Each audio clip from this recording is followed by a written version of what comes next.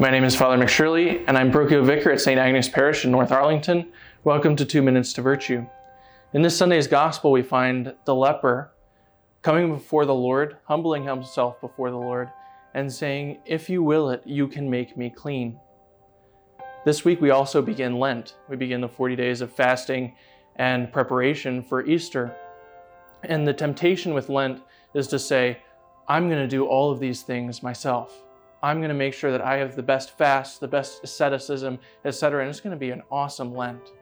But the truth of the matter is that we're called to humble ourselves, which we're reminded about on Ash Wednesday, when the ashes are placed on our forehead. You are dust, and to dust you shall return. And if you think about the word humility, it actually comes from the word for earth, humus, ground.